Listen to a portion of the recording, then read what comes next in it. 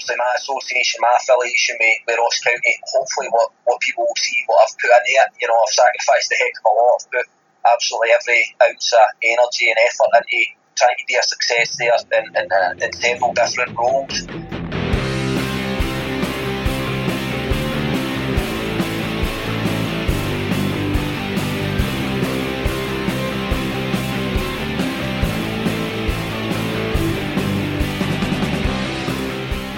Welcome to another episode of Highland Football Weekly with me, Ian Auld. On this week's podcast, we chat to Stuart Kettlewell. As a player, he won the First Division title and the Challenge Cup for the Staggies, an achievement he managed to mirror as a manager. He won the First Division Championship and Challenge Cup as co-boss alongside Stevie Ferguson in his spell as manager of the Staggies. A spell which came to an end a few weeks ago, and I want to start by saying a massive thank you to Stuart for coming on the podcast and speaking to me so soon after his departure. I always reach out to guests to come on to the podcast, and there has been a few players, managers that have kind of responded by saying, thanks but no thanks. And, listen, I totally respect their reasons for not coming on or not wanting to speak about their career. I totally get that and I respect that. I'd imagine, as a manager, having been relieved of your duties, you might want to just, take stock and just, get away from it all. But not Stuart Kettlewell, and I respect, his decision for deciding to come onto the podcast. I reached out to him a few weeks ago and asked him if he'd be up for coming on as a guest, and he was, keen to come on. And I hope that over the next hour and a half, you really enjoy his chat and what I think comes across as his genuine love for Ross County Football Club, a club that means a heck of a lot to him. One thing I want to also point out as well is the audio quality. It's something which has really irked me over the last week or so. Now, it's not massive, but it's there. There's a little bit of an interference to give you, to paint the picture. I record this podcast in my house, in a room which is, whatever room in the house is basically the furthest away from the kids. I did have an instance a couple of months ago where I was interviewing a player, and my 3-year-old toddler had great delight in telling me that it was time for me to go and wipe her bum. So that was obviously quite awkward, and there's a lot going on during lockdown which makes it difficult to interview and speak to people and basically produce a podcast.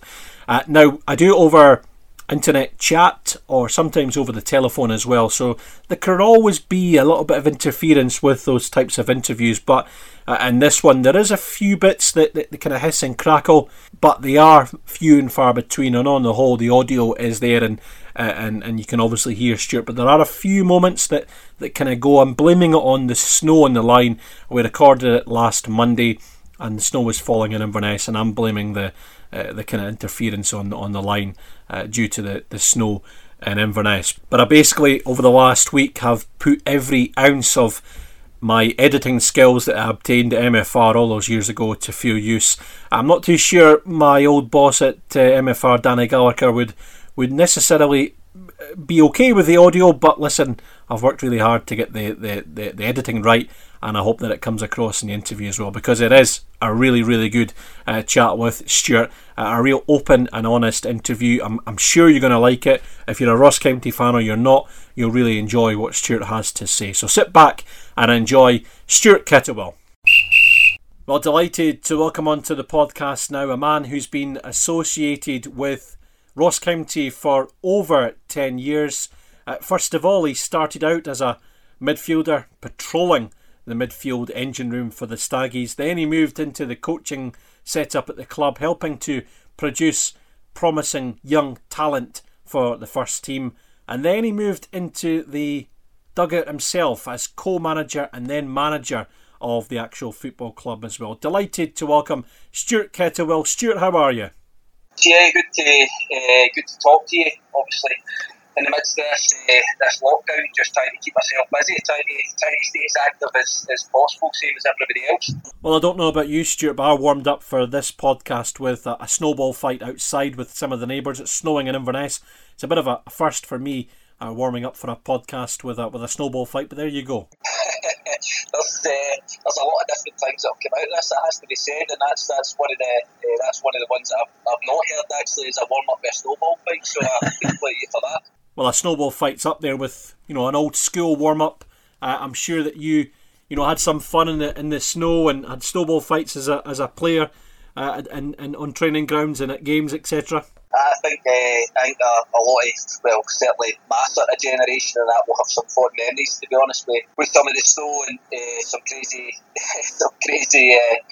situations of playing football in the snow. So it was often some of the most enjoyable ones, actually, and even a couple of the bad winters up in Dingwall in the first couple of years I was up here. Springs to mind a couple of funny stories, actually, but probably for another time, I have to say. Yeah, you can't beat a winter game with the yellow or orange ball, whatever it is nowadays, getting rolled out. A good old-fashioned game in the snow. Stuart, we're going to talk Ross County. You've been associated with the club since 2009, and you've had some incredible moments as player and manager. However, you started out at Queen's Park, though. The Spiders, over the last number of years, have had a lot of publicity, high-profile publicity as well. They were the club that produced Andy Robertson, but they always gave young players a chance, if you like. They always, relied on youth coming through. How do you look back on your early days at Queen's Park?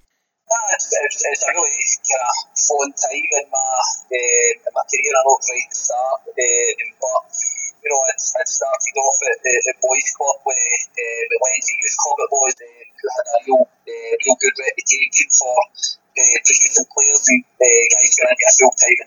Actually, Rangers had contacted me, and it never quite materialised. To be honest, Queen's Park had shown a real interest in signing me. I went in and trained, and I thoroughly enjoyed it, and nothing much had been said. And I think it was like a Thursday night. I went in training night and decided we'd been asked to go into the boardroom, sign for Queen's Park at youth level, and it all was good. So I was looking forward to the opportunity, and I think it was the very next day Bobby Russell phoned the house again and basically said that Rangers were wanting to take it a step further and actually sign me.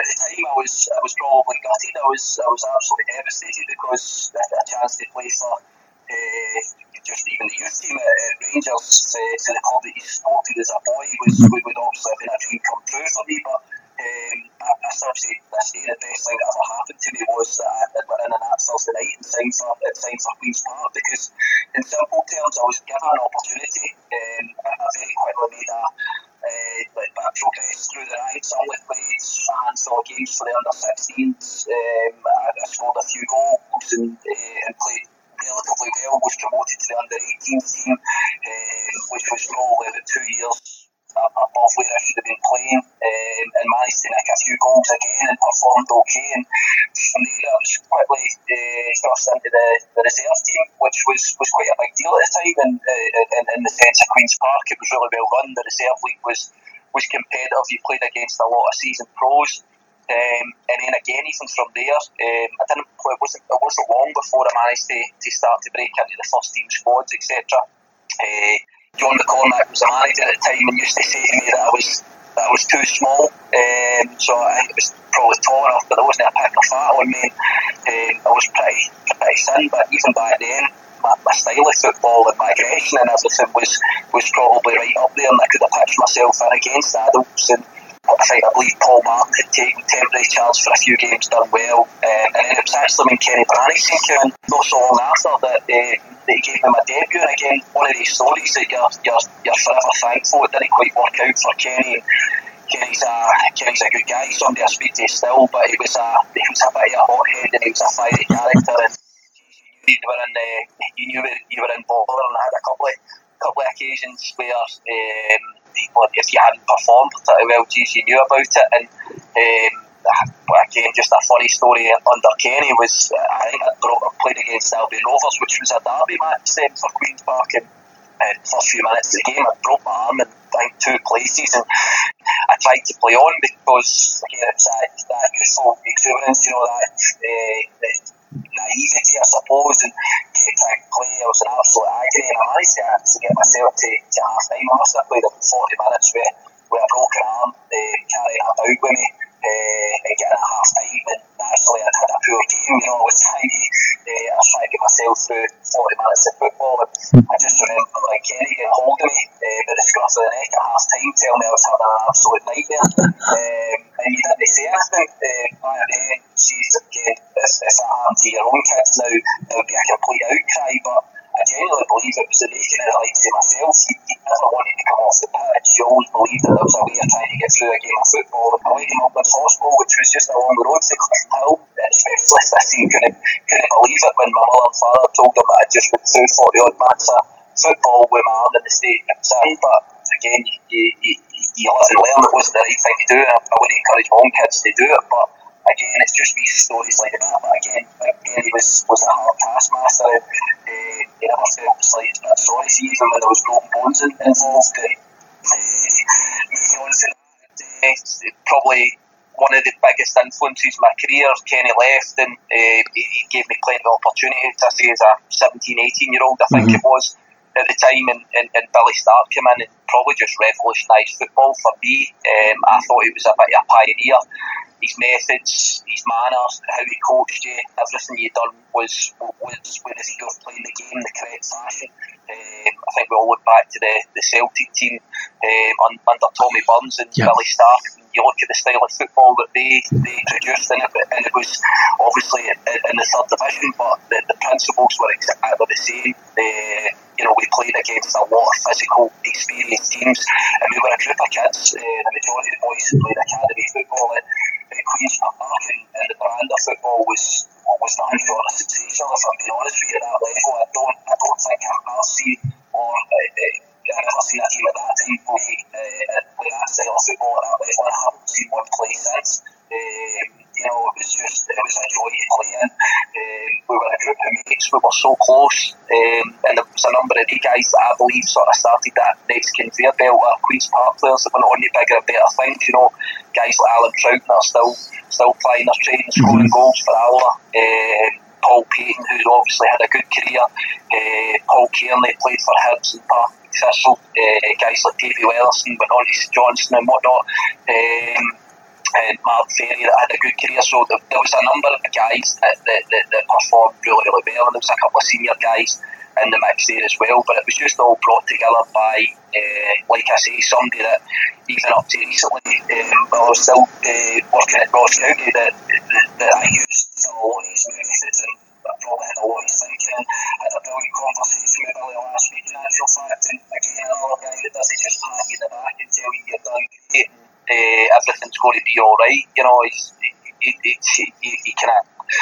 He deals a lot with the emotional intelligence of the game. He probably looks a wee bit deeper into just feeling happy or feeling sad at times, and picks your brain. And even last week when I spoke to him, asked you a few questions that really get you thinking again, and pitches a few things out there that get you pick you up to a degree. And even from a personal point of view, I had a 21st birthday party during that spell, and an engagement party during that spell, and Billy and his wife were the first ones through the door. So as much as it was the manager, you respected him, and he wasn't a fool on the ball, but you feared him in the sense that you had so much respect for him that you never ever wanted to let him down. But still the first guy through the door for any of these personal functions that came up, and he was always just there to support and help you and try and guide a group of young guys through good careers. And I think it's safe to say he was very successful in doing so.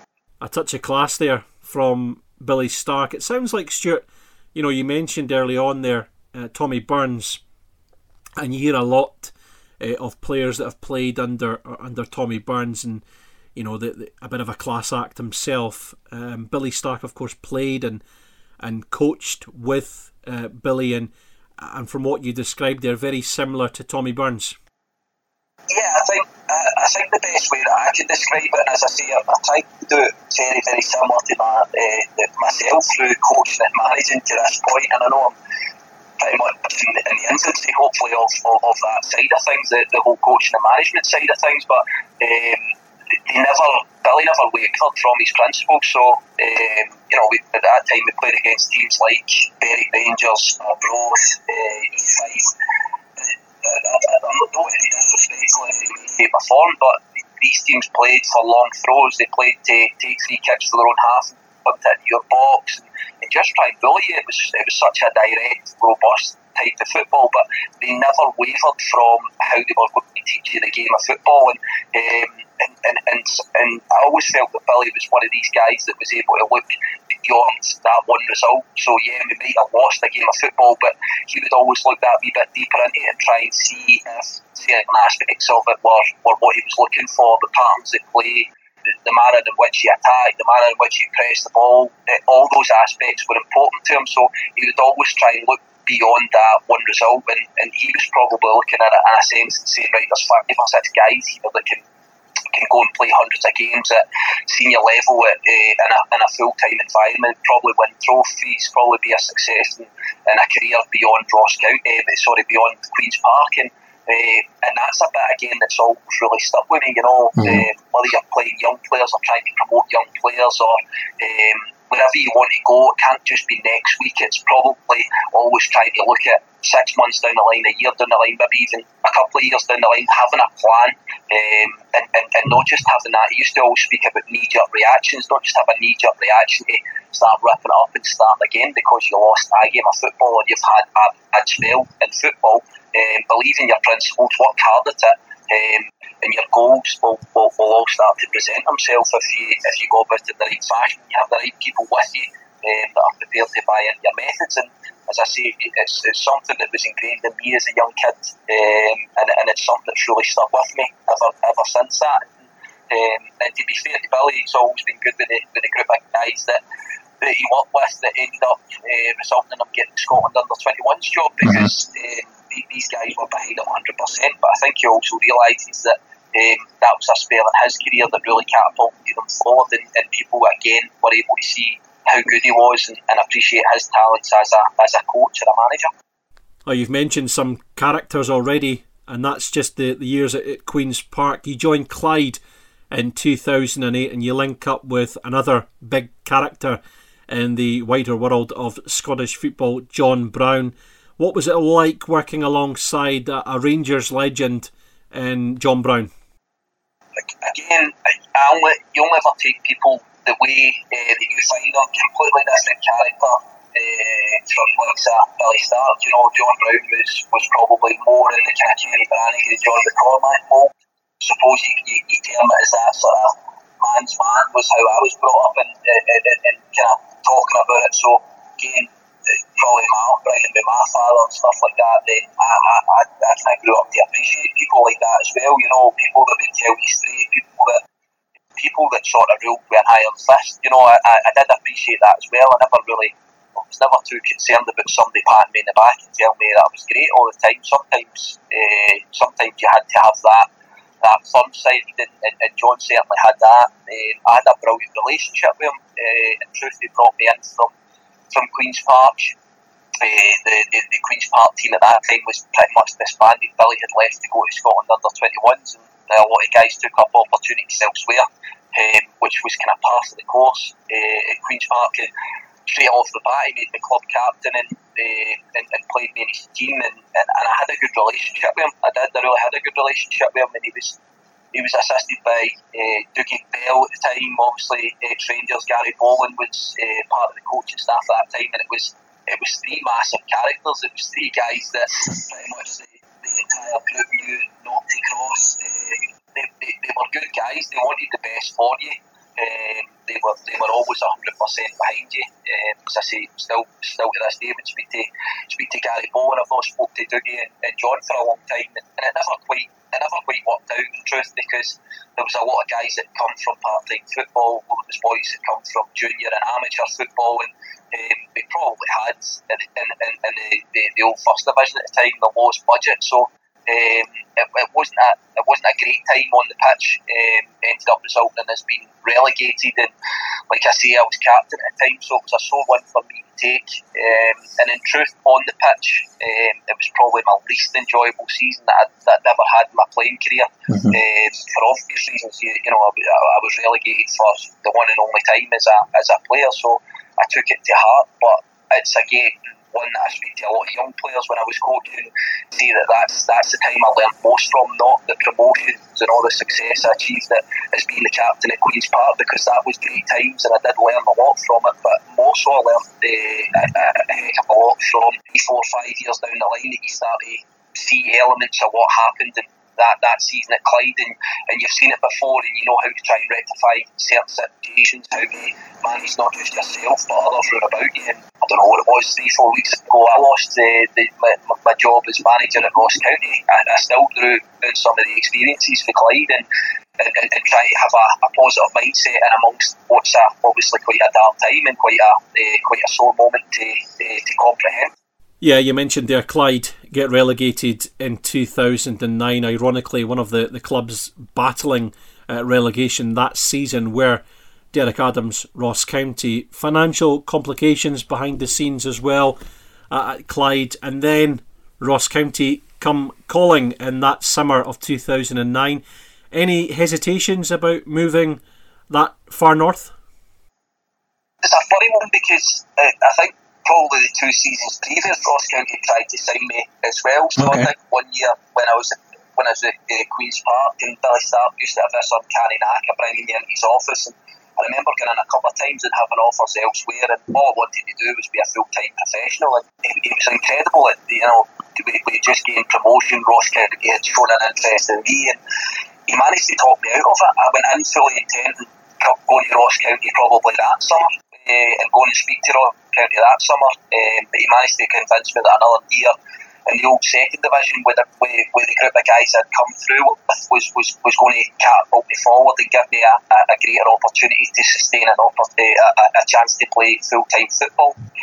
So I did it. I went in thinking I was going to leave. I didn't, just purely because I always felt it gave me the right advice, and he probably did, and maybe I wasn't ready for it at that time. The next thing in years, I had offers from a couple of different championship clubs. I'd spoken to like say Morton, I think maybe Dunfermline, Clyde, and Ross County were interested as well, which I was fortunate for, and I opted for Clyde simply because it was my local team. I felt it would give me a good opportunity to get in and being captain and stuff like that, and it didn't materialise. It was probably the wrong choice at the time, but fortunately enough, that third time of calling out off the back of relegation, I know a lot of boys struggled to get clubs leaving Clyde, and I was fortunate enough to get an opportunity to come north. And to answer your question, there was no hesitation at that point. We used to holiday actually up in Dornoch when I was younger, when my family had a caravan up in Dornoch, and actually knew the area really, really well. So I'd been coming up since I was a young kid, and coming up, member of the golf course, member of Royal Dornoch and stuff like that for many years. So and we actually used to go and watch a lot of games whenever we were up at the caravan. If there was games on in Dingwall, my mum and dad would take us to watch Ross County, and on the odd occasion you'd go and watch Cali. Just depends who was home at the time, but it would generally be that we veered towards the games in Dingwall. So again, I had a fair idea about the area and a decent knowledge of the football club, and at the time I knew of a lot of players that were playing at Ross County and had played against them in that season in the Championship, etc. So like I say, the opportunity come, and I jumped at it and I took the opportunity with both hands and decided to go all into it as well, which I thought was important at the time, rather than maybe just basing myself up here and trying to commute during the week and stuff like that, like a lot of players have done. I just felt that the right thing to do was come up and just immerse myself in football, and undoubtedly that was the best decision I ever made in football. I genuinely believe I'd never got a chance to play games in the Premier League and win the silverware, but I did had I not went all in with that decision. Yeah, it's a very interesting decision, isn't it? And I suppose it comes down to personal circumstances. I spoke to Darren Dodds a few weeks ago on the podcast, and during his 3 years at Cali Thistle, he used to commute twice a week up the A9, and judging from what you're saying there, you kind of immersed yourself, if you like, in the Highlands. Yeah, I think probably the chain of events. I actually remember signing my kind of termination agreement with Clyde at the time. We were basically told that we either accept this or the chances were that the club were going to go into administration, and we all know that then start to lead to a really drawn out process that can get a bit messy. So for myself, I just wanted to try and make a kind of clean break. And I remember it was a summer day, and myself and my partner at the time, Katie, drove up north, and there wasn't a cloud in the sky, sun split the sky, driving over the Chester Bridge, looking at the scenery, getting to Dingwall and seeing the facilities and everything like that, and it was actually her. We had a daughter at the time, Olivia. So we only had one kid, we've now got four, but it was literally a case of she'd said, "Nah, let's go for it." But she was able to get a transfer through her work at the time, and probably made my life easier, because if your wife, your partner or whatever isn't fully committed to it, then it becomes quite a difficult decision. But no, fortunately enough, she was really keen to experience living somewhere different and embracing a new challenge. As much as I was wanting to do it, that really made things easy for me. And like I say, that probably for my nature and my makeup, that idea of coming home from training every day, coming home to your family, I felt got you ready for the next again day, and really kind of spruced you up. And it was nice to come home and have dinner with your family, and not necessarily sit in a flat or a house yourself, and sort of ponder life. And if it's been a bad day in training, you start to play out every scenario in your mind. So for me, it was really, really easy. And as I say, it probably gave me the best opportunity to try and hit the ground running, and it more came from that family background as opposed to just making a decision individually. So you signed in 2009, Stuart, for the Staggies. Fair to say that season is probably a season where Ross County established themselves in the kind of wider football circles, and I mean that with no disrespect. They've done very well to get to the first division since being introduced in 1994. But that season is the season where Ross County make a real name for themselves. They pushed Cally Thistle and Dundee all the way in the league that season, and of course we all know it ends in the Scottish Cup final, beating Celtic en route. For yourself, being involved that season, what's your overriding highlight of the campaign? I think that one's maybe a little bit bittersweet for me from a personal point of view. I played quite a lot of football in the league campaign that season. If memory serves me right, I think I played the majority of the games in the league. It was another brilliant dressing room, another really, really good group of guys. And obviously things really took off the football club. Now I think about that I've always been one of the big advocates of celebrating the history of football club. It's not just you drop into that one event and you win one trophy. Obviously there was one in the making a way into the third division, one in the third division, one in the second division. All that type of thing was a massive success. But probably from that time, 2009, 2010, as you say, really felt as if the club just went on to a different level, and I think that probably that season was the catalyst as a football club on the map. And I think that obviously the cup run, the semi-final victory against Celtic was ultimately the highlight. And why I say it was bittersweet was, unfortunately, I'd played the earlier round in the Scottish Cup, so for me personally, I missed out the opportunity. I think I came on against Hibs in the second game, the replay. But I think Derek had sort of found his formula and his team that he wanted to play in the cup run. And as I say, unfortunately for me, I wasn't in that start lineup. And I've always been big. I hate times when you win a league trophy or you get to a cup final, or you win a cup final and you see guys that haven't really played jumping about in the front as if they've been a major figure in it. So again, I probably felt as if I took a wee bit of a back seat not having played. There was a lot of guys that had performed really, really well, and I totally understand keeping that sort of same team going. From the quarter final, I thought we were excellent in spells. Easter Road obviously went to a replay, and it was a magical night, to be honest, under the floodlights, and just seeing the buzz about the town. I think myself and a couple of the boys actually went out for a few beers in Dingwall after it, and to see the town like that was just remarkable. It was just amazing. People were, I think, spending the rest of the night out, missing their work the next day. Their club had got to a national semi-final, which was completely unheard of for Ross County at the time. The day at Hampden against Celtic was amazing. Again, I had a watching brief. I was a sub, an unused sub. The bit of disappointment, and again, the disappointment from my side of things come from, I didn't think we'd done ourselves any justice in the final against it. It was a very good Dundee United side, but I didn't feel as if we'd had the heights that we had done against Hibs and that we had done against Celtic, if I'm being brutally honest. And again, that's not been bitter from me to the guys that played. It was just more so that I think several guys that really performed well over 3 games. And I can fully say the event again, that cup run probably deviated away from a real title push.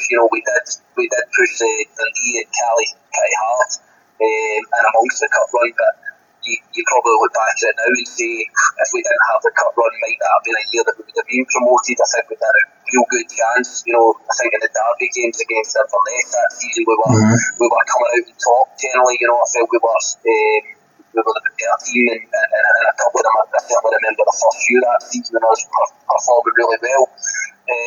But listen, again, from my point of view, having played lower league football, to get a wee taste of success at that level was a brilliant feeling. And it obviously led us on to a pretty bizarre season the next year.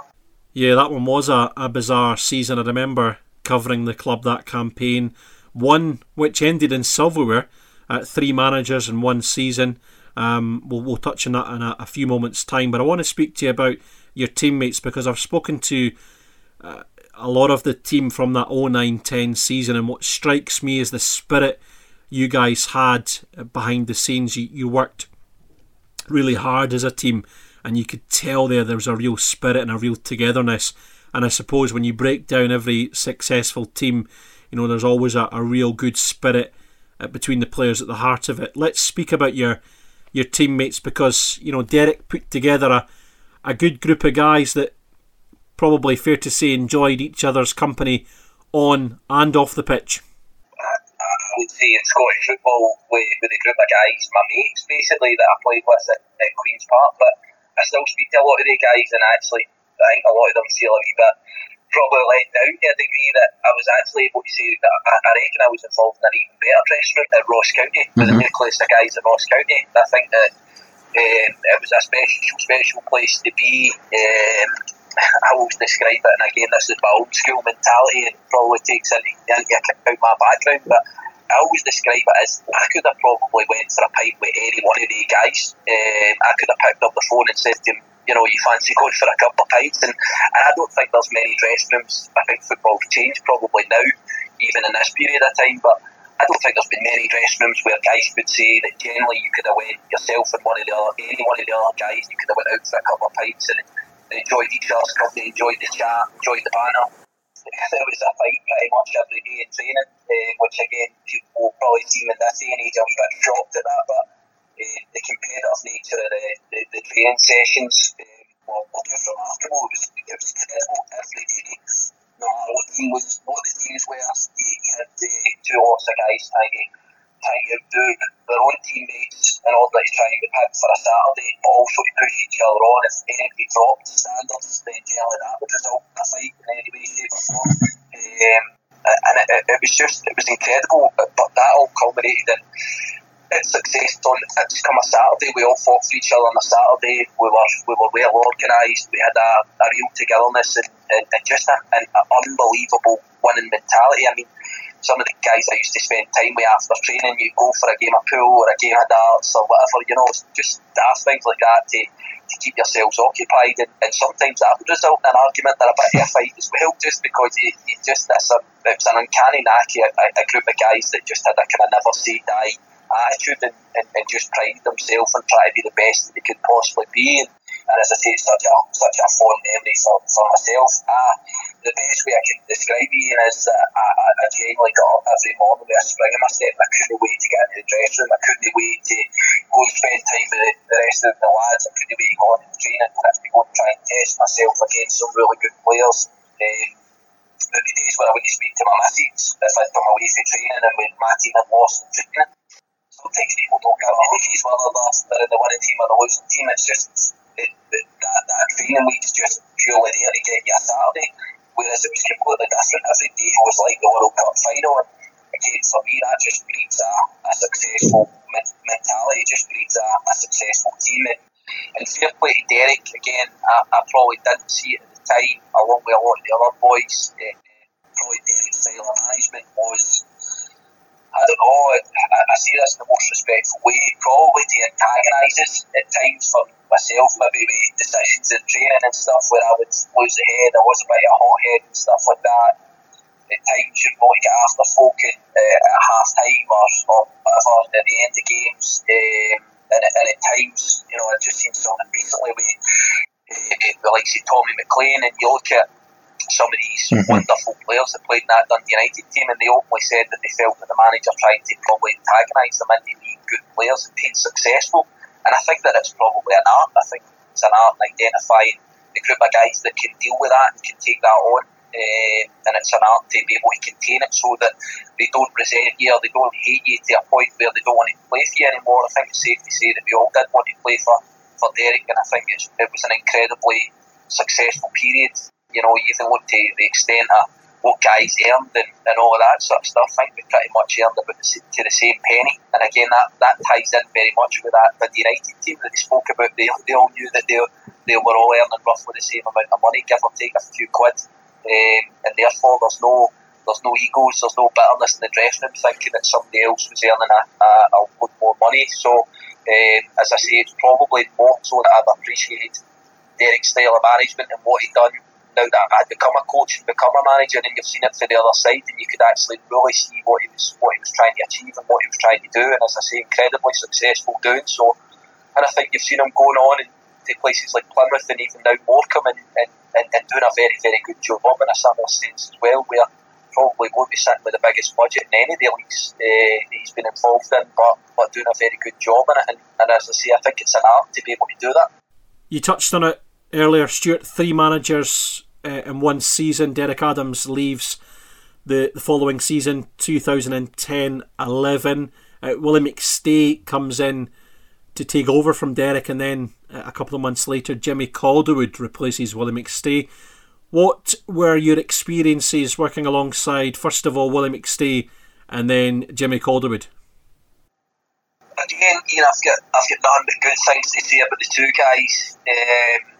I think Willie, it was a really unfortunate time. I think 9 games he had that we never won one of the games. Willie was a brilliant coach. He was an absolutely brilliant coach. I remember we'd still be standing on the pitch before the back of 4 in the afternoon. He went through every single detail and a game plan and how he wanted us to play. And in actual fact, I think it was his first game. I think Willie totally bought me from the squad. First time in my career I'd never even been in the squad. I was left in the stand. I think it was his first game. I'm sure he knew a lot of boys for Celtic and some of the other lads that had been involved at various levels. He kind of knew a lot of the players that were there. And he called me in his office the first game to tell me that I was in the stand. And to be honest, again, probably my nature, I sort of lost the head a wee bit, but I done it in the right fashion. I told him straight that I was going to prove him wrong. I told him that he made a mistake and I was going to prove him wrong. That next week, I think we were disrupted a lot with weather. I think we were in the indoor hall. I think I was just like a man possessed. I must have been taking bodies left and just walking my tail off. And I think we did that. Must have been around about Christmas time or something like that. And we'd had a lunch together, and I remember him coming up, sort of cracking a joke and saying, "Well, I'll never make that mistake again. I might not be left with any players come a Saturday." And again, that was just my way of trying to prove myself. I knew what it was. I knew what job I could do for the team. Normally be that guy that would go out and try and protect my teammates and at times have a fight with the opposition to allow the good players to play. And as I say, I knew that was my place, and I knew there was a place in the team for that time. And to be fair to Willie, he gave me an opportunity after that, and I played. I know it was only maybe 8 games or so after that, but he really did give me an opportunity to get into the team, and he was fair with me. He was good with me. I actually had a good relationship with him on a personal level as well. He was a good family man. He was a nice guy. And I was disappointed genuinely that it didn't work out for him, because you could see that he was a good coach. And he used to slag me when Jimmy came in. Jimmy really liked me, and Jimmy used to call me Ketsy son was my handle when he was the manager, and the boys used to say that I was son of Jimmy. But again, he played me every week and trusted me he's the type of guy that would get after you again if he didn't feel you were pulling your weight. I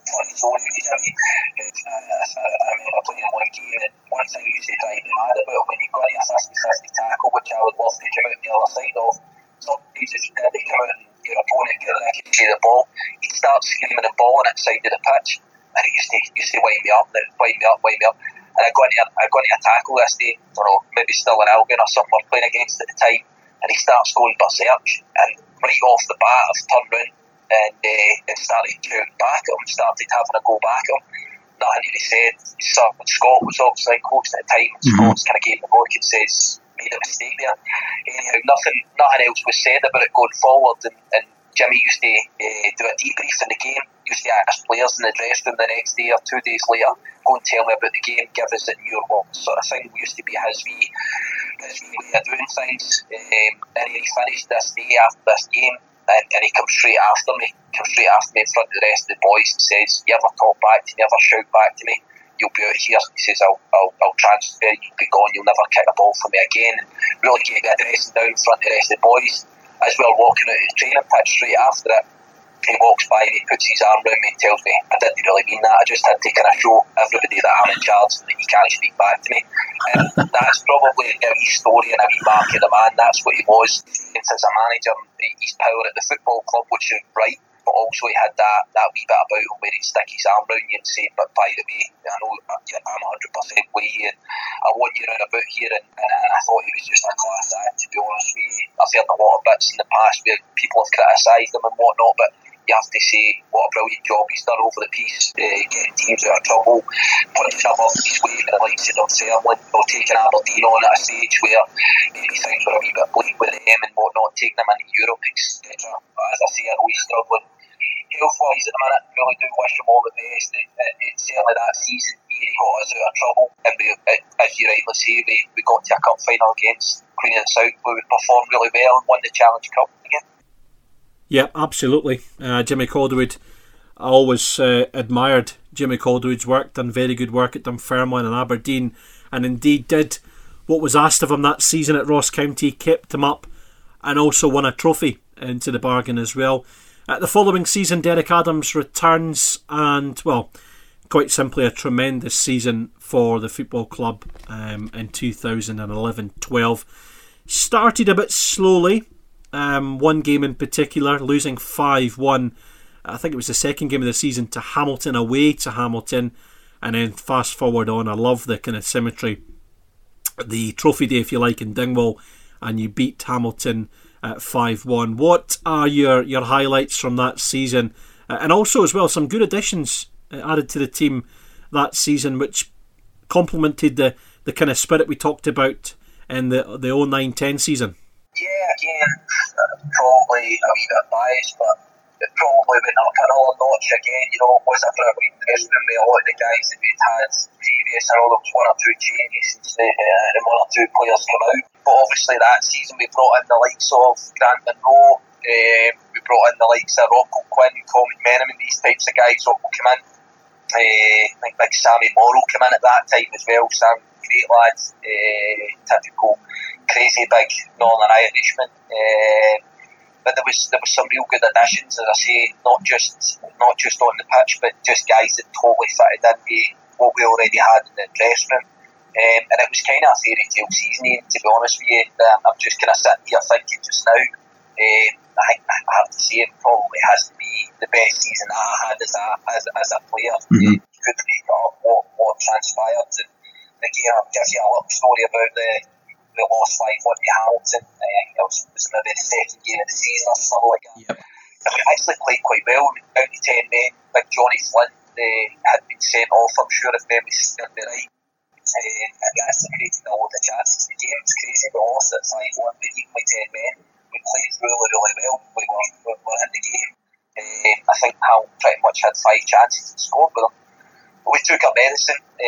And again, one of the things that Derek would sometimes do, probably just to try and shock us into a reaction, was a lot of boys that arranged to be down the road and spend time with our family, myself included. Derek told us we were in first thing this Sunday morning, so basically, I remember from my own point of view, we had to go back to my parents' house, gather the family together and take it back up the road because we were in on the Sunday. So again, I see people's noses out my joint, and I always remember when we came in for a cool down and on the training pitch, I always remember Big Stuart Palmer, who was Eric's assistant at the time.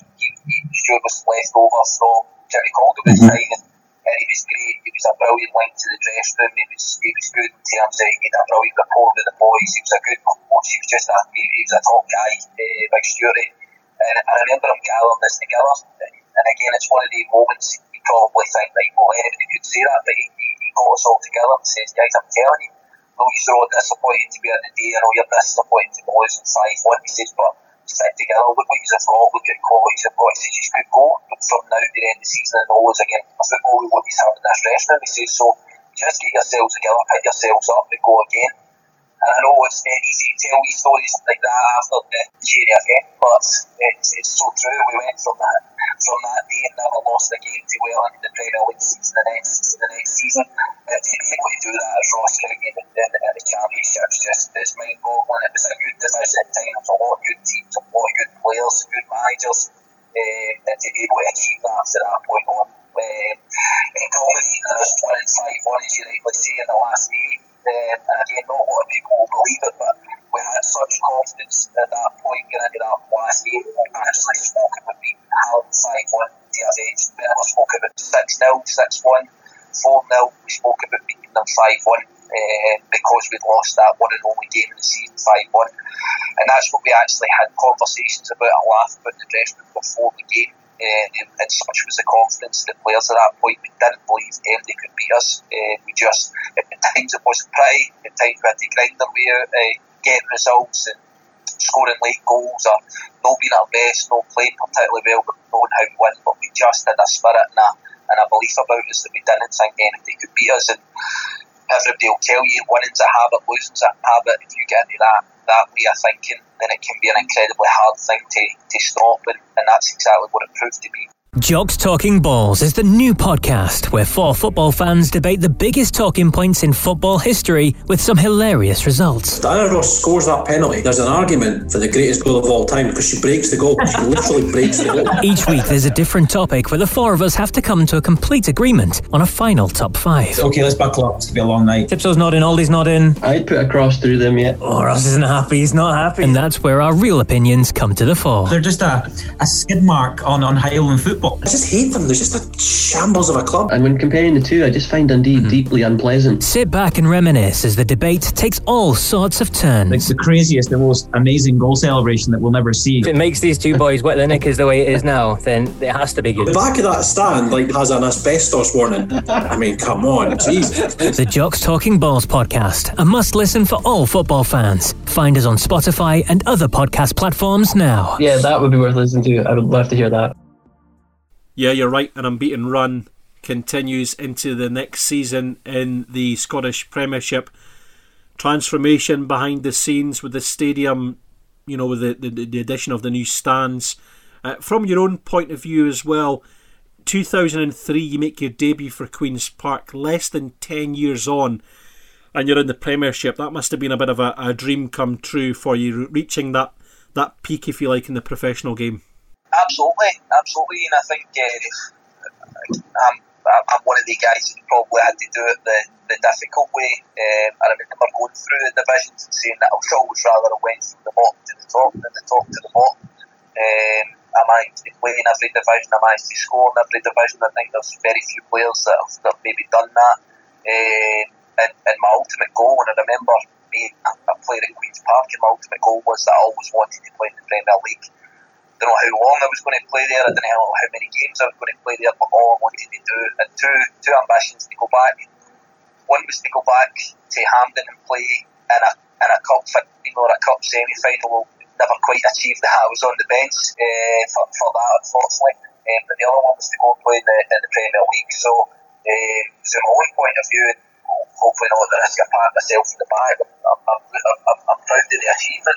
I'm delighted to have been able to do it that way, because there was probably several moments, maybe like the relegation with Clyde or whatever, several moments not getting an opportunity to play as a full-time player until I was about 22, 23, there was a lot of times where you could have probably just jacked in and probably just kind of frittered your way through it, probably played at a level, but as I say, I always had that burning ambition to go and try and achieve those two things. Fortunately, I managed to nail one of them on, and I suppose I maybe kind of half got to the other one, but that was generally what I wanted to do, and to be able to achieve it in the manner in which we did, with the group of people that we achieved it with, was a special feeling, and it was great. It was just a brilliant time to be involved with the football club, and I think it's important for me to take the opportunity as well. I've said it on a number of occasions. For the day and minute that I walked into the football club to see the stands, to see the football club, to see what it was to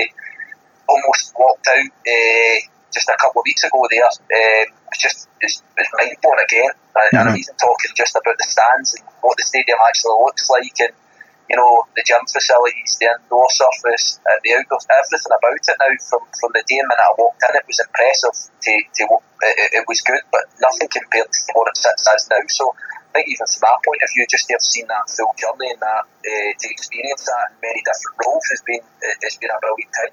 Sure, I'm not too sure if it says more about me, but I must admit I love a good old-fashioned midfield battle. A couple of midfielders in there really getting stuck in about each other. You've played across all of the kind of senior divisions. You've come up against some good operators as well in the midfield. But who's been your fiercest opponent over the years on the pitch? I think not necessarily the best player, but in terms of having a battle, having a fight, having a scrap like you speak about. I think one that I would always say that was constant was the Jim Goodwin one. Myself and Jim would always it was pretty much a 10v10. We would just go and fight each other for 90 minutes, and there would be kicks, there would be punches thrown, I dare say, there'd be elbows thrown, and strong challenges as well. There'd be bits where you meet each other face on and all the rest of it. So I would say that was one every time I would go and play against St Mirren, that you knew that it was just for 90 minutes. The two of us were just going to be at it hammer and tong. Neither would give a yard. As I say, no disrespect to Jim, but I think that was two guys that had a similar job in a team and weren't for budging from it, and I think that's generally what we kind of done. So, but I mean, I've played against a lot of top players, guys that I'm watching the boy play just now that at Leeds, one that probably flies under the radar, the lad Klitsch, Matthias Klitsch, that plays in the midfield for Leeds at the minute, played against him in a pre-season friendly. Okay. What a brilliant player he was. That wasn't a battle, that was an education.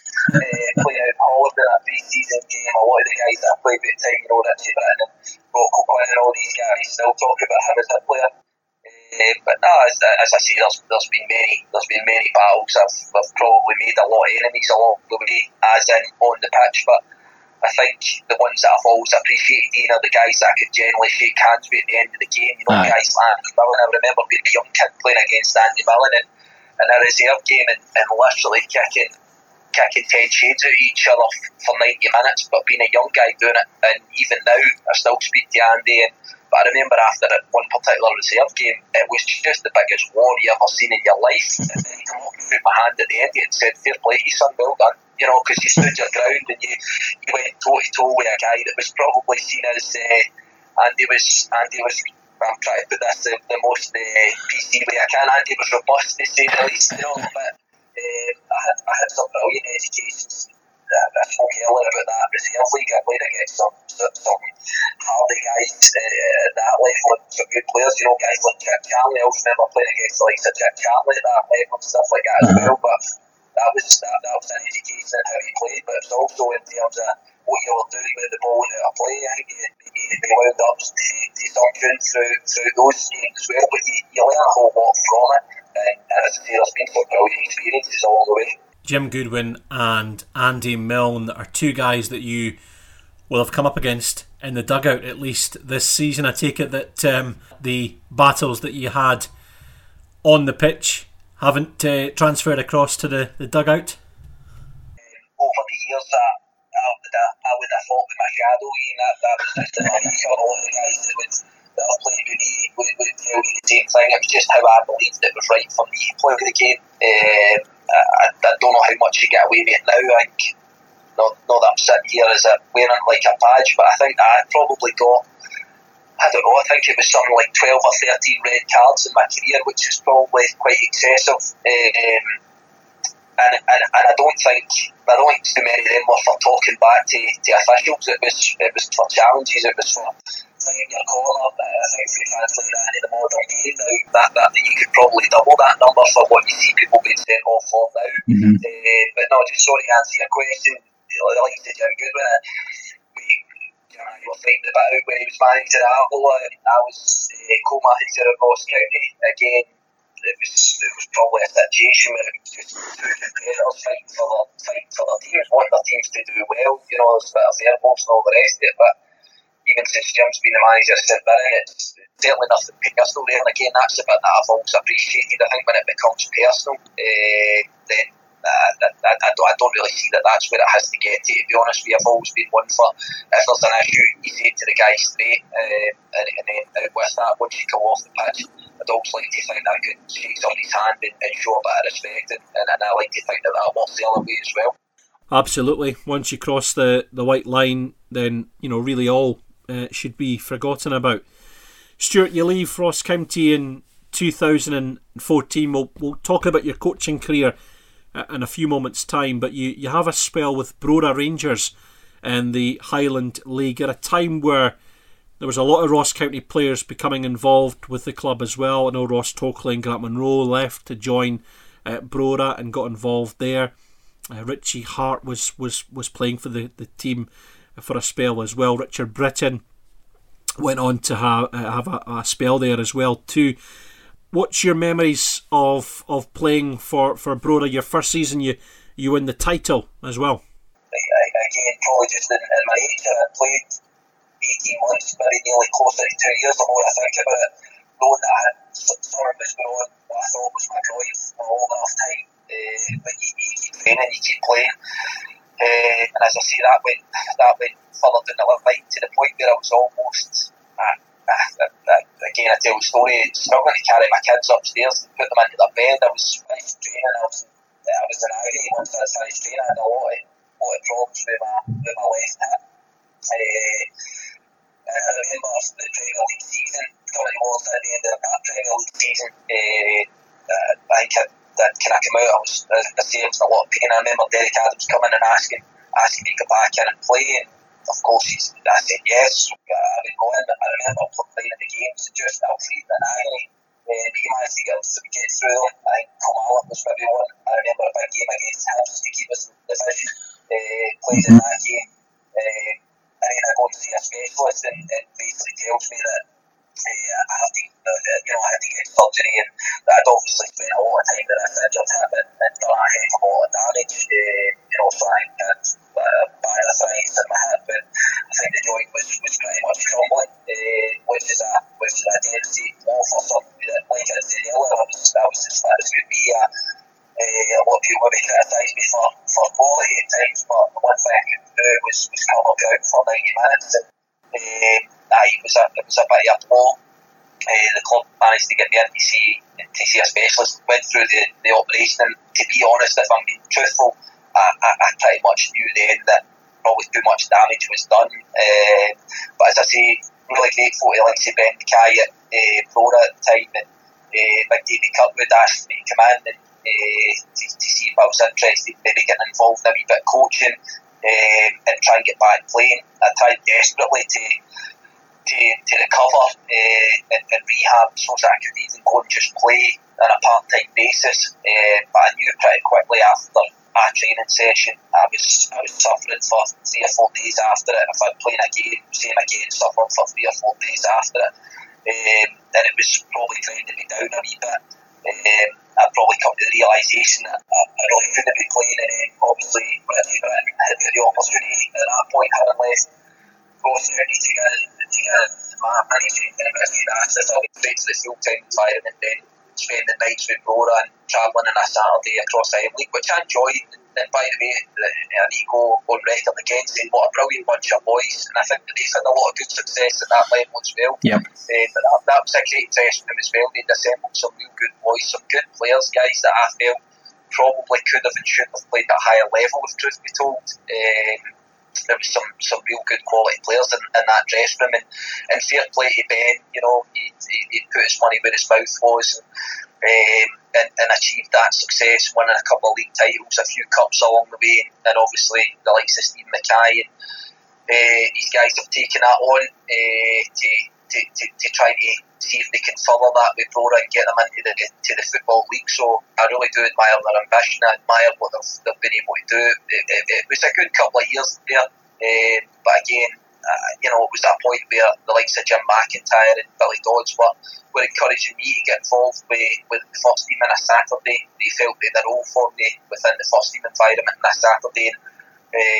I just purely felt that it was right for me to focus on Ross County as opposed to trying to dip in and out between Brora and Ross County, which was pretty hard with a young family at the time.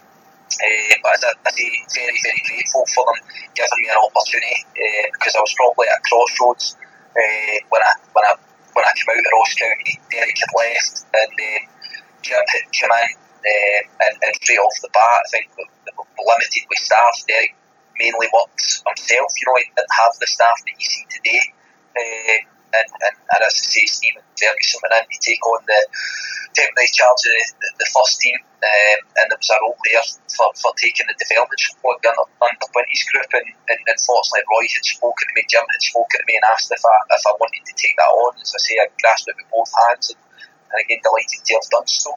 Yeah, successful time, and it's no easy feat as well, winning that development league as well, because when you drill down and you look at the sides, of course, involved, Celtic, Rangers, Hearts, Hibs, Aberdeen, all have, good budgets for that level as well. Talk to us about the achievement of winning that development league, because that must rank up there with one of your proudest achievements so far in your coaching career.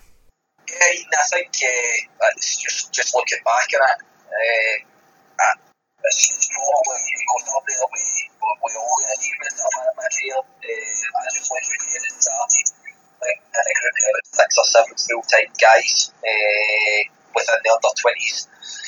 We probably didn't take it serious enough, with the greatest respect. We didn't take it serious enough as in trying to develop our own players, trying to give guys an opportunity in the Highlands, trying to compete with the bigger clubs. And I know like Stuart Balmer and Big Neil Cooper, Stephen Ferguson had all had spells.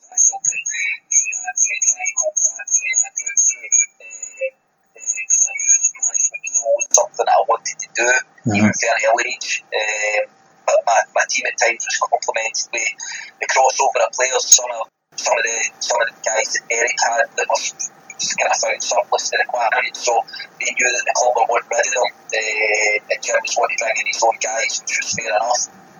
But I was kind of straight into the fire in terms of trying to deal with these 6 or 7 players, but as well as another 6 or 7 that really weren't wanted by the football club, and having arguments, having standoff with senior players that knew that they were on their way out. But I felt maybe bringing the session down, not quite doing what was asked there, a 30-year-old coach, which again, maybe some of these guys were of a similar age to me, but again, it was a brilliant experience, brilliant learning curve for me. It took so much from it, having to kind of draw a line in the sand and give these guys an ultimatum that either they do it right or else I remove them from it. If they want to keep themselves taken over, then they have to do it right. They have to be a good example to the young players that ultimately I was trying to take on. First year or so, first year or two, we were the Wimbledon boys, it sounds harsh to say it, we were always, I think, getting ourselves in Inverness were in that sort of bottom 2, bottom 3 in the development league. But I'd always kind of worked away towards a plan of trying to see if we could maybe bring in 1 or 2 from out west, 1 or 2 that had been released from other clubs, get them a season, see if they could try and help some of the local guys along, maybe a wee bit more streetwise, could bring a wee bit extra quality to the group.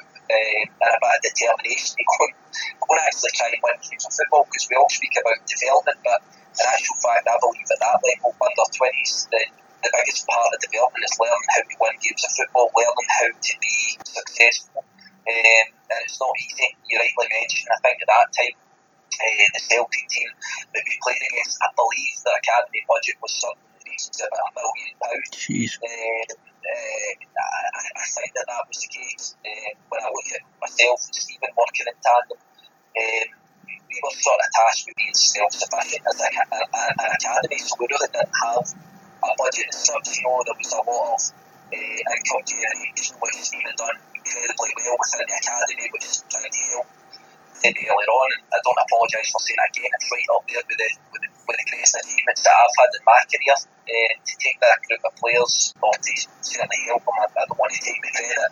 They done it, they went onto the pitch, they achieved it, but to take that group of players, I was physio, I was secretary, I was coach, I was absolutely every role. I had no staff working around about me. You see the academy now, you see the full-time staff that are there. I pretty much done it by my own, on my own, sorry. With old Brodie McKenzie, 80-year-old from Gairloch, Brodie, who needs to get a mention, he's a special character at Ross County, and unfortunately he's not in amongst it just now, obviously because of the COVID situation. But Roddy used to travel down with me and help out with the kit. Willie Davidson, the bus driver, the long-serving bus driver for Ross County. And it was more or less the 3 years that took on the task. From time to time, Scott Thompson, the goalie coach, if he could make it on a Tuesday, would try his best. But it was just an amazing learning curve for me to take on virtually every single role with a group of players, but to take them to go and win that league title. There's much talk about Hamilton's group of players and what they've achieved with their academy. Rangers, as you rightly say, Celtic with the budget they had, the quality of players that they had. But for us to go and win it was just remarkable. It was amazing. We actually had 2 opportunities to win it, and we didn't. They came back to draw against the United. I think they might have lost out to Hamilton. It went down to the wire. It went down to a game against a game with Celtic and Hamilton, and I think they had to either have a Celtic win or a draw for us to win the league. And I actually went down to the game with my dad and my brother, and I left. I think it was Paul Quinn had taken a group of the guys into one of the local pubs to watch the result coming in. I think they were watching one of the live feeds or something like that. And he looked after the boys for the night. And as I say, I went to the game with my dad and my brother. And I think that they were more nervous than I was, to be honest with you. The two of them were rather agitated, should we say, for 90 minutes. But fortunately, the game, I think, panned out as a 0-0 draw. And it won us the league title. And again, quite a funny story. I don't know if you remember the Only Fools and Horses episode where Dale and Rodney become millionaires. Well, when they're sitting in the three-wheel van, they get into the three-wheel van and they start celebrating in the van. Well, that was like myself, my dad, my brother, in the car park at Hamilton after the game. There wasn't a word said in the final whistle. We tried to have a bit of decorum, hopefully a wee bit of class, but we jumped into my car after it. There was a few people walked by the car, wondering what the heck was going on, but it was brilliant. It was an amazing achievement, and I think it sort of coincided roughly at the same time as the first team had won the League Cup, which was all in all for the football club another brilliant season. Well, I can say I've been to a few under-20s games before, and the atmosphere's, sterile. You don't often see, too many people getting carried away at results, but I can just, picture you and your dad and your brother getting quite excited at E. Douglas Park over a goalless draw. You must have, stuck it like a sore thumb. Everyone else is probably looking on thinking, what the hell is happening up there? But, of course, good reason to celebrate. The opportunity comes along fairly soon with Owen Coyle relieved of his duties as first team manager. Yourself and Stevie Ferguson are appointed as caretaker co-bosses to begin with, and eventually you do get the job. But what's that conversation like with Roy McGregor? Any hesitation about taking on that opportunity, or was it a case of no, let's bring it on? I think, again, it's important for me to say the amount of respect that I have for, firstly, Jim McIntyre and Billy Dodds. Jim and Billy were great for me. Firstly, they gave me an opportunity again and work with the under-20s. I was up with the video during games mic'd up, and for anything that I seen, anything that I wanted to feed back into them, whether they took it or not, they obviously had their opinion, and they had good football brains as well, but they really included me. They tried to incorporate me into that first team environment, which I'm massively thankful for. And then when Owen came in, he done exactly the same, and probably even more so. He wanted me in the dugout beside himself, and Sandy was really good to me. Again, still somebody that I hear from, still somebody that will drop me the odd text message here and there. I know it didn't work out. I know it wasn't a great spell. I acknowledge that, but these guys were great for me. I think they tried to kind of buy into my history with the football club, my knowledge of the football club, and the running of the football club, and the people that were round about. And fair play to them for doing that. As I say, I'll always be thankful for that. At the time when Owen lost the job, Roy had, going back to just before that, before Owen came in, that it's no secret, we had a conversation with Roy. Roy had said that his long-term plan was that he wanted myself and Stephen. I don't know, we never quite went into the detail. Would it be co-managers? Would it be Stephen as manager? Would it be me as manager? We never quite went into that detail, but before Owen had come in, Roy had acknowledged that he wanted myself and Stephen to continue to try and learn their trade and eventually become managers of the football club. And fair play again to Owen, he knew that was the plan going forward. I think he took it upon himself to try and incorporate us and make sure that there was a kind of pathway towards that. I don't know what he signed at the time. I think it maybe something like an 18-month deal or something like that, 2-year deal, whatever it was. So we weren't thinking that was going to come anytime soon. And ultimately we had jobs in the football clubs. Myself still as the under-20s manager, and Stephen as the academy director, and going through the whole Project Brave, which he done an unbelievable job of to get the football club to where it was, to achieve our goals and that.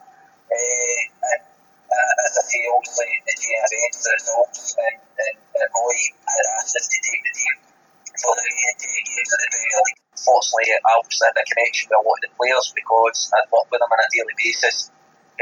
We came up short. We got a bit of reaction, as we know. I think the highlight was a 4-0 victory. I think it was against Partick Thistle at home.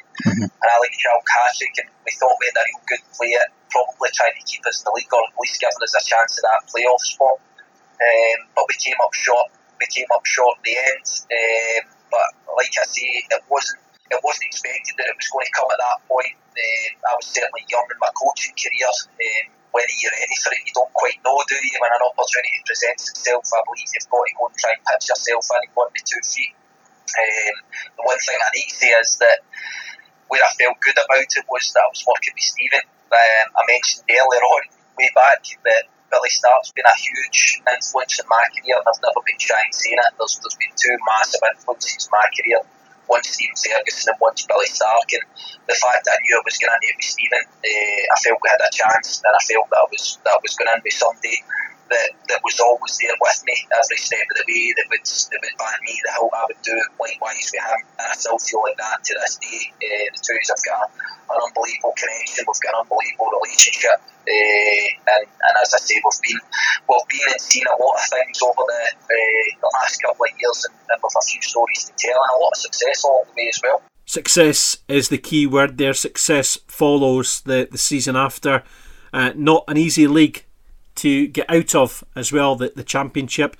In the last 20 years, off the top of my head, I can think of Caley Thistle, that season we touched on earlier, the 09-10 season, and Hearts have done it as well in recent times as well, gone down and come straight back up.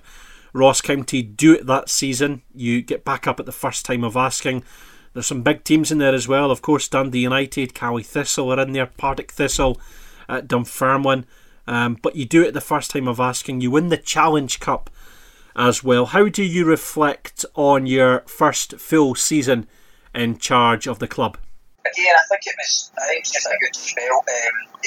One of the ones mentioned as well, we forget that Partick Thistle were actually relegated that same season as that. Of course, yeah. So they finished the position above us, and I think that probably indicates how difficult it is. Partick Thistle probably went in as well fancied for the division as us at United with our spending power. We're probably favourites over ourselves. I know that we looked and tried to get a lot of players that we couldn't get. We couldn't compete with the finances that likes of United. But again, we had a plan. We had an ethos. We had a principle of how we wanted to play, how we wanted to try and teach the players from day one that this was our method. This was how we were going to try and play. With a lot of good players, with a lot of good personalities, we managed to retain quite a few of what we felt were Premier League standard players. That obviously helps us along the way. But again, it's in a funny way, a lot of people will say the whole co-manager thing seems a bit unusual and how does it work and all the rest of it. I really feel that we showed how it can work. We keep speaking about not having egos. If one of the two has a huge ego, then it's definitely not going to work. But from the years we spent coaching beforehand, and we've kind of touched on that earlier, we built a way of thinking. We built a relationship and a way of speaking to each other and trying to convey a message across the players. Yes, it was academy players to begin with, but we felt that there was much of that we could take in and do in a first team environment. And I think the biggest pride that comes from us was that again, a lot of people probably wouldn't realise the amount of pressure that we were under. We were told by the chairman, we were told by Roy that under no circumstances was it feasible that we spent another year in the Championship. We were told that we had to be promoted in the first season. So I think we were really proud in how we were able to get about it. I think there was a lot of challenges along the way. The amount of injuries that we encountered, long-term injuries, operations that players had to go through, and a lot of big players for us guys that we started the season off by saying this is our default 11. This will be the 11 players that we think can win the Championship. And from that, there were stages of the season where we were looking at 5 or 6 that weren't available for long periods. So we had to try and we didn't rip up the plan, but we had to adjust slightly in the January and bring in 1 or 2 recruits just to get us through and get us across the line. But there was some outstanding memories, and amongst that, brilliant to win the Challenge Cup. We said in day one that we wanted to win that as well, so really proud to go and be able to do that as well. We said to the players that we wanted to go on a cup run. I think we got through to a decent level in all the cups that season, and obviously it resulted in winning that Challenge Cup and ultimately getting across the line in the league. One of the main highlights most would say from that season was a draw, but it was that last kick and ball winner for Jamie Lindsay, and the emotion that followed that, and the nature of the celebrations, obviously being against their main rival at the time. But it was a great moment, and it was probably from that point, in all honesty, that I think we knew that we probably had it then. It wasn't mathematically possible off the back of that draw, but I think we knew that we probably had done United's number at that point, and we knew that we probably had enough in the dressing room to go on and get across the line. Of course, yeah, I remember that game well. I was at that game that night. In fact, I was doing the commentary for the visually impaired, and I had seats right behind the away dugout. And that goal from Jamie Lindsay, when that went in, you saw the reactions from the away dugout because I was right in front of it. And then obviously yourself, Stevie Ferguson, and the coaching side and subs all kind of running onto the pitch. And I suppose that's why you love football, that kind of contrasting emotions, if you like, between, you know, the home and away dugout in that instance, you know, that last minute equaliser going in, and, you know, just the two different reactions just, you know, typify why, you know, we all love football. In the last couple of weeks, Stuart, as you alluded to earlier, you of course were relieved of your duties just before Christmas as first team manager. First of all, I want to say what cojones you must have on you coming out so soon after that decision to speak to the press straight after the game and that announcement. You know, there's not too many I can think of that have done that or would do that as well. How have you been over the last couple of weeks, and how do you look back on the kind of current season up until that point just before Christmas? I really appreciate you saying so. First and foremost, I appreciate you saying so. I've had a lot of people that have contacted me and said as much. And I genuinely, like I said to everybody, it wasn't for effect. I never dealt with it like that for effect. I think we've just spent the last hour and a half or so speaking about my career and obviously my association, my affiliation with Ross County. Hopefully what people will see what I've put in there. I've sacrificed a heck of a lot. I've put absolutely every ounce of energy and effort into trying to be a success there in several different roles.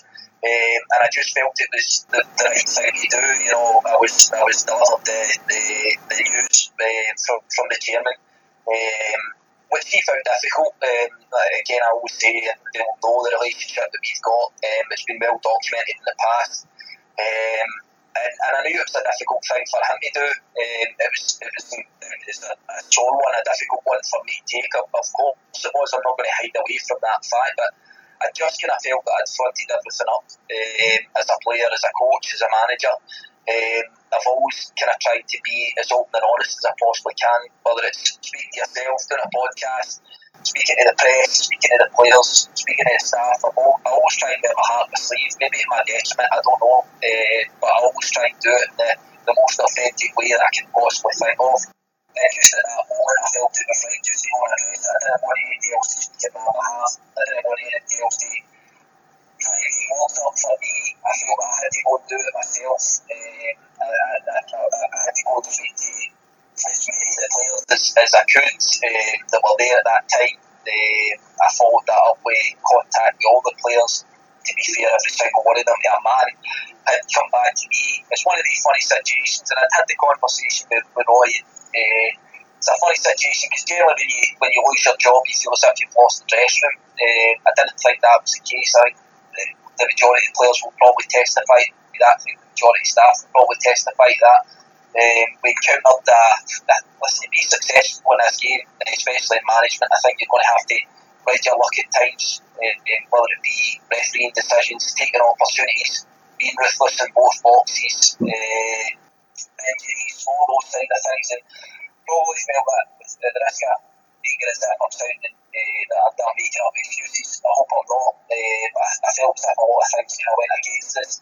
And ultimately, I know it's the results driven business, and if the results aren't good enough, I think what makes it really, really difficult for me, and hopefully my passion comes across for Ross County in this last hour and a half, so that's the bit that makes it most difficult for me. It's my football club, as in, I'm sitting here, I support the football club, I want the football club to win games, I want us to stay in the Premier League, I want us to be successful. I've played, I think I've probably sacrificed my body for the football club to a degree. I know sure as heck I've sacrificed a lot of time with my family, so hopefully it comes across how much it means to me, and that's the bit that makes it most difficult. Obviously, if you've just walked into a football club for a year or two, you don't have much of history there, then you can probably just pick up your belongings and move on into your next chapter. But it's, I live in the area, I'm a couple of miles away from the grounds, my son plays in the academy, so there's a clear connection with the club. The first couple of weeks over Christmas and New Year, we probably all know that there's a bit of an off-way factor. First time ever that I've had some sort of time with my family and be able to kind of, go to your bed and you want, let the kids do what they want, spend plenty of time with them, play games with them. You're pretty much at their beck and call any time, and I've not really had that opportunity to do that in their lives. So from that point of view, that was nice for a couple of weeks. And then obviously the reality kicks in again when that Christmas and New Year passes, and it's a tough one. There's peaks and troughs, I'm not going to lie. I've embarked in a bit of a fitness campaign, trying to get myself out and about, as much walking and exercise I can possibly get in just now. You and I have already spoke about it off air, Ian, that the homeschooling has started today. So there's obviously, I don't know if you're pulling your hair out as much as I am, but it's a challenge at that point, we know that. But listen, there's bits that occupy me, but at the risk of sounding a bit corny, I'm a football guy. I love football. I think that probably my history or my career in the game tells you that, working my way through the bottom to try and get to the top. I just love football. I've watched every game going since I was sacked. I've watched every Ross County game since I was sacked. I'm a football guy. I love football. Whilst I was managing the first team, I was still out in the pitch at times during the week, watching academy sessions, trying to take academy sessions where I could. I've just got a genuine love for the game. I've got a genuine passion for Ross County being successful. So I don't know what the future holds for me. There's been a mention that the chairman's kind of loosely said that there'd be an opportunity for another role there. I wanted it. I don't know if that'll be the right thing for me. I need to have that discussion, obviously, and I'll do that at the correct time and hopefully have those sort of discussions in the correct fashion. There's no ill feeling from me. I don't believe there's any ill feeling for the football club, certainly not for the chairman or anything like that. So we'll just need to wait and see what the future holds. It's a difficult time for us all, Ian. We know that. We're in the middle of a pandemic, in the middle of a lockdown. But the one thing I know is that I'm a grafter. I think everything I've got out of football has come from nothing but hard work. And it's safe to say every morning I get up, I want to go and work. So hopefully this not working side of things doesn't last for too long. Even for that angle, I'm not too proud of a guy there. Like I say, if I can try and have an impact somewhere and do something involved in relation to football, then that's what I would love to do. It's my passion, and it's the bit that keeps me ticking. It's the bit that gets me up in the morning and makes me feel good about myself. Well, Stuart, we hope to see you back in the game very soon. I know it won't be too long, and anyone that's listened over the past hour and a half will testify that as well.